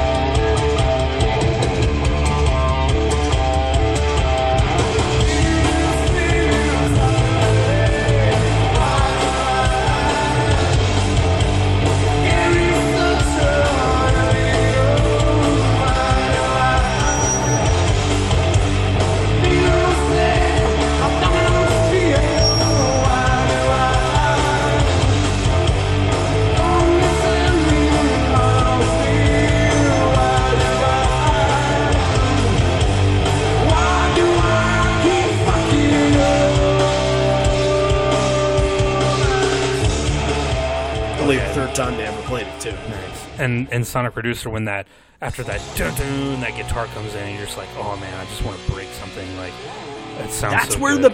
that's the moment in the pit where you have that one guy that holds his hands out and goes back, and like opens it wide open for everybody to just run in circles. Like that's that moment. It's a near perfect 3-song stretch. Like just they run another level, absolutely. And I'll give Dave A some credit too, because they end it with a really nice version of Indifference, and Dave A didn't ruin it. So good job. It's kind of impossible to ruin that song. There's not much percussion on it, but like you can't play it. At least Release, you can have an excuse to play it a little bit like that, because there are moments that pop a little bit, but Indifference really doesn't. It stays very, very level the whole time. So but what kind of intrigued me about Indifference was that they were able to take a song that nobody knew. It's only the third time it's ever been played, and to do it in an Encore 2 setting where they're coming back out to do another song, that kind of feels unheard of at the time for the band. And you know, they're clapping and they're keeping the rhythm with this. This has gotta, again, going back to, you know, some of the songs that we feel are moving the band forward. That's gotta be a nice little, a nice boost of energy to the band that they can, the crowd reacted to a song like this in such a manner. Yeah, that's a good point. I think too, like they, you know, you wonder, and especially since it was such a departure from anything they'd done before, like you wonder, hey, if we play this, are people going to boo? Like, are people going to leave? Like, what's going to happen? Jeff's got a stand-up bass. Yeah, like, what the fuck are they doing? But I think it's a testament to the power of the song, and the fact that it's such a well-written song. It's, you know, it's simple. It immediately kind of transfixes everyone, and like, yeah, you can't help but like kind of do that kind of like slow clap that everybody does. It immediately is like, whoa, like this is something. Mm-hmm. It's a song that can command a crowd like that, even a crowd that's come off of, you know, 3 songs like Leash, Fucking Up, and Sonic Reducer. It can immediately take everyone, like, you've immediately got everyone's attention again. It's a song that commands your attention, and yeah, it's a great way to end a set. Like, you know, talking about the third time ever, it immediately had a place at the end of the set like this. Yeah, and I think it's kind of this beginning, middle, end thing with things from Versus and them trying to throw things at the wall and see if it would work. Blood being the third song in the set didn't really work for the Future. Go being a mid-set song following a Black doesn't really work. Reverse those two, and that's what you get nowadays. Indifference being a set closer, that has never changed, which I find fascinating. Like that they, at that time, were able to go out on that note and not want to go out on a Sonic Reducer or a Leash. It's kind of a look forward into, you know, them kind of like testing out, you know, can we be the kind of band that can do a song like this? You know, can we finish a show with a quiet song like this and still, you know, send these people home happy and not get compared to Journey in the paper the next day? You know, it's a resounding interesting. Yes. Yeah, absolutely. And again, again, I'll mention the songwriting just so strong on Versus, like all of them, you know, working together at coming up with stuff. And yeah, Indifference is a leap forward. It's kind of a hint towards where they would go in the future and kind of how they would like stretch their legs and kind of test out, you know, what people were willing to go along with. And yeah, in this case, it worked to perfection. Can't say anymore. I think you nailed it, and that would be the end of this show. So what do? We pick 3. Start us off. All right. Yeah. Obviously, your 3 are going to be Release, Black, and Garden. Oh, Dave A, we love you so much, but this was not your night. Yeah, I gotta go. I mean, this was tough because you can kind of. I'm tempted to just go Leash, Fucking Up, Sonic Reducer because that was so great. But my number 3 is going to be Beast of Burden. It was kind of a cool moment for the beginning. We talked about how it ties in with London and all of that, and I got to think that was just a little moment of fun for them in an otherwise like intense, powerful night for them to kind of do something kind of off the cuff like that. I thought it was great. My number 2 is Blood. I talked about how at the beginning, coming off of Release and Even Flow, like, oh, here's a new song that punches you in the face. Like it's the one from the show that just leapt out of the speakers and demanded my attention from the very beginning. I thought it was a fantastic version. And my number 1 is gonna be I'm gonna have to cheat and do that whole Encore 1 that Leash fucking up in Sonic Reducer just took the show to another level for me. And it took what would have been kind of a so-so night. I'm not gonna get into ratings yet, but this definitely, that Encore 1 definitely elevated this by a point or two. Yeah, we might have more to elaborate on in just a second. So my number 3 is going to be Why Go, because I just got this feeling from listening to this version that, while people don't really take Why Go for granted and its presence in the set, like I just don't think people realize how great of a presence it was in the early 90s because of just the other things that were surrounding it. I think it just kind of felt like the glue to stick Even Flow and Jeremy and other things together with. And kind of, while it was great, it made everything else feel better. I'm going to go off the wall here and say that it was great on its own. I think it's a standalone fantastic performance and a standalone fantastic live song. Number 2, I'm gonna cheat. I'm gonna cheat in a different way though, and I'm gonna say that my number 2 moment from this show is Ed's cadence and the way he reacts to the crowd and just his mindset and the things that he's talking about. I find it fascinating about what's going on in his head. They're in this mode here where in 2 months they're about to release their second album, and they're on top of the world, and nobody knows the songs. He's in total control, and what he does with it is just like it's. I don't even know if I can put it into words, but I'm I think we said before, the crowd just gets glued to it and they become mesmerized by it. But like Ed really held the pulse of the crowd during the show, and that's one of the reasons why I was so fascinated by this whole entire night. Ed was just in the zone. But I am also going to cheat with my number 1, and I can't not say that that full entire Encore 1 isn't the best moment from this show, because it 100% was. I can't put one of those songs over the other. It's the whole entire section. It's everything they did. It's the noise. It's it's perfection for 1993, and it's exactly what the identity of the band is. I said that phrase about 100 times during this episode, but it's what they are, and this is what defines who they are at this point. Love it.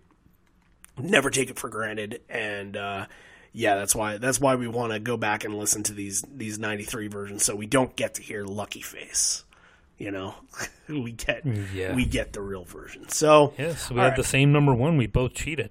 And it's okay to cheat sometimes, as long as you can make sense of it and not try to get the whole set listed into a show. But that's part of what we do here. So I'm interested to hear a rating, because you kind of teased before that there were some so-so qualities to it, and you weren't really a fan of some of the Dave A stuff. So where do you stand? Yeah, it's tough, because you do get a lot of early versions of Versus songs, which is great. They sound tight. They sound very similar to the album versions, and it was great to listen to. So that definitely gives it points. But yeah, the Dave A stuff that we talked about definitely took me out of it a little bit. I don't know that I would go back to listen to this one very often. So my original thought was, going through the main set, I'm like, well, this is like a 6 or a 7. It's okay. Like I don't love Once in Garden and State of Love and Trust After Porch. Sprinkle those in different places. But then the encore is so good. Encore 1 and Encore 2. So that bumps it up. I'm going to give it a 7.5 for me. It doesn't get into that echelon of great or classic Pearl Jam shows. And yes, the bootleg is popular, but I think there's better shows even from this little era that you could go back and listen to. So I'm going to stick with 7.5. I think that's fair. I think you made your point. I agree to an extent with the Dave A stuff. I don't think it bothered me as much as it bothered you. But it definitely it sparked my ear. I was able to notice it and say, that's not how you play Release in Garden. What are you doing? You're not Jack Irons. But I don't know. It's so cool to just hear the development of some of these early Versus songs like Rearview Mirror and Daughter and Go and Animal and Blood. That to me is, even the crowd reacting to these songs. I'm so impressed by that, and I'm so impressed that they were able to garner that attention. They were able to, captivate the crowd in that manner. So I think that accounts for some. And even if I were to give this an 8 or a 7 or a 6, you're right. The Encore 1 and 2 elevates this so much. That's all you really need to go back and listen to at the show to know who they were as a band at the time. And for that, I think this is an 8 show, but because of that Encore 1 especially, that bumps it up into an 8.5 for me. So that's where I'm going to stand with it. 8.5. Okay. So, like I mentioned, getting these early versions of Versus songs are fantastic, and there's definitely some great moments. It just something about it just doesn't fit into that classic. And with the 2000s, 2010 shows, they can definitely play around a little more. They play around more with the set list. They have more things to go on, and you're more easily they can grab you with a moment at any time. And it's just they just didn't have that in them at this point yet. Yeah, I don't disagree with anything that you said there. So, but I'm looking forward to obviously touching up on this year a lot more and maybe looking deeper into the Versus year, the Las Vegas show, the Aladdin Theater show, which is fantastic. Some of those things where they start to even dip into the Vitalogy songs like Last Exit and Tremor Christ and some of those. I'm interested in getting those some point, and then we can go back to this show and see this as kind of the almost the transitional era like you were talking about. So that should be interesting. Okay, that does it for Brixton. That does it for England. We have 3 more countries in Europe to do. Next week will not be one of them because we are going to go to the culturally diverse New Jersey next week.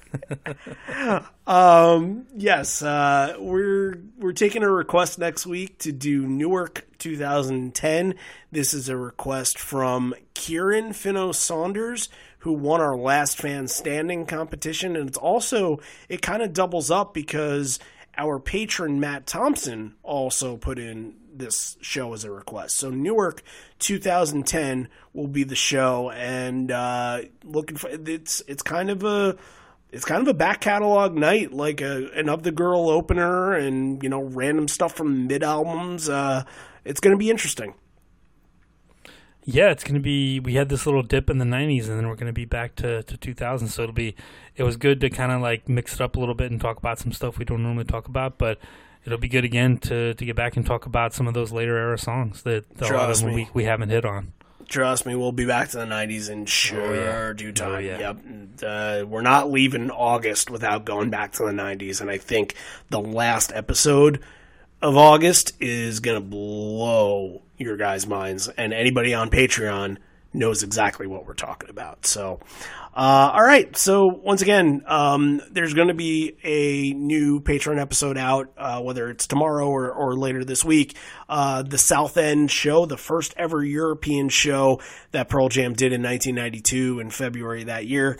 That's going to be on our Patreon very shortly. So if that's something you're interested in hearing, head on over to patreon.com/liveandfourlegs and subscribe to us, because you want to help and contribute to us building something even better for you guys. So that's what we got. And next week we'll give you a little bit of a Jersey flavor. Newark. Excited? Yeah, why not? Sure, we'll give it to Jersey.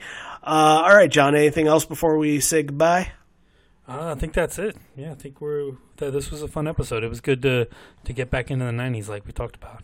Yeah, a tough one to kind of take and do in sections. You kind of have to go song by song with some of these early shows, because it's just the flow of how they're playing too. They're I think we mentioned it earlier. They're the transitions between each song are very short, and they're not musically prepared to play a full set list yet, but definitely interesting to go back and listen to all those things. And again, we love doing all the errors. So, all right, let's close it on out. This may be the end. We're here, but not for much longer. And although we may be parting ways, I miss you already, and I miss you always. For John and I, and thanks again to Tom Pugh from Given Alive, and check them out on Twitter and Instagram as well. And they do a lot of fantastic work getting people to shows, and what a privilege it was to speak to them. Thanks once again, and to Brixton, and we hit England in this Around the World series. So we'll see you next week for Jersey. You can crush us, you can bruise us, but you'll have to answer to, the Guns of Brixton.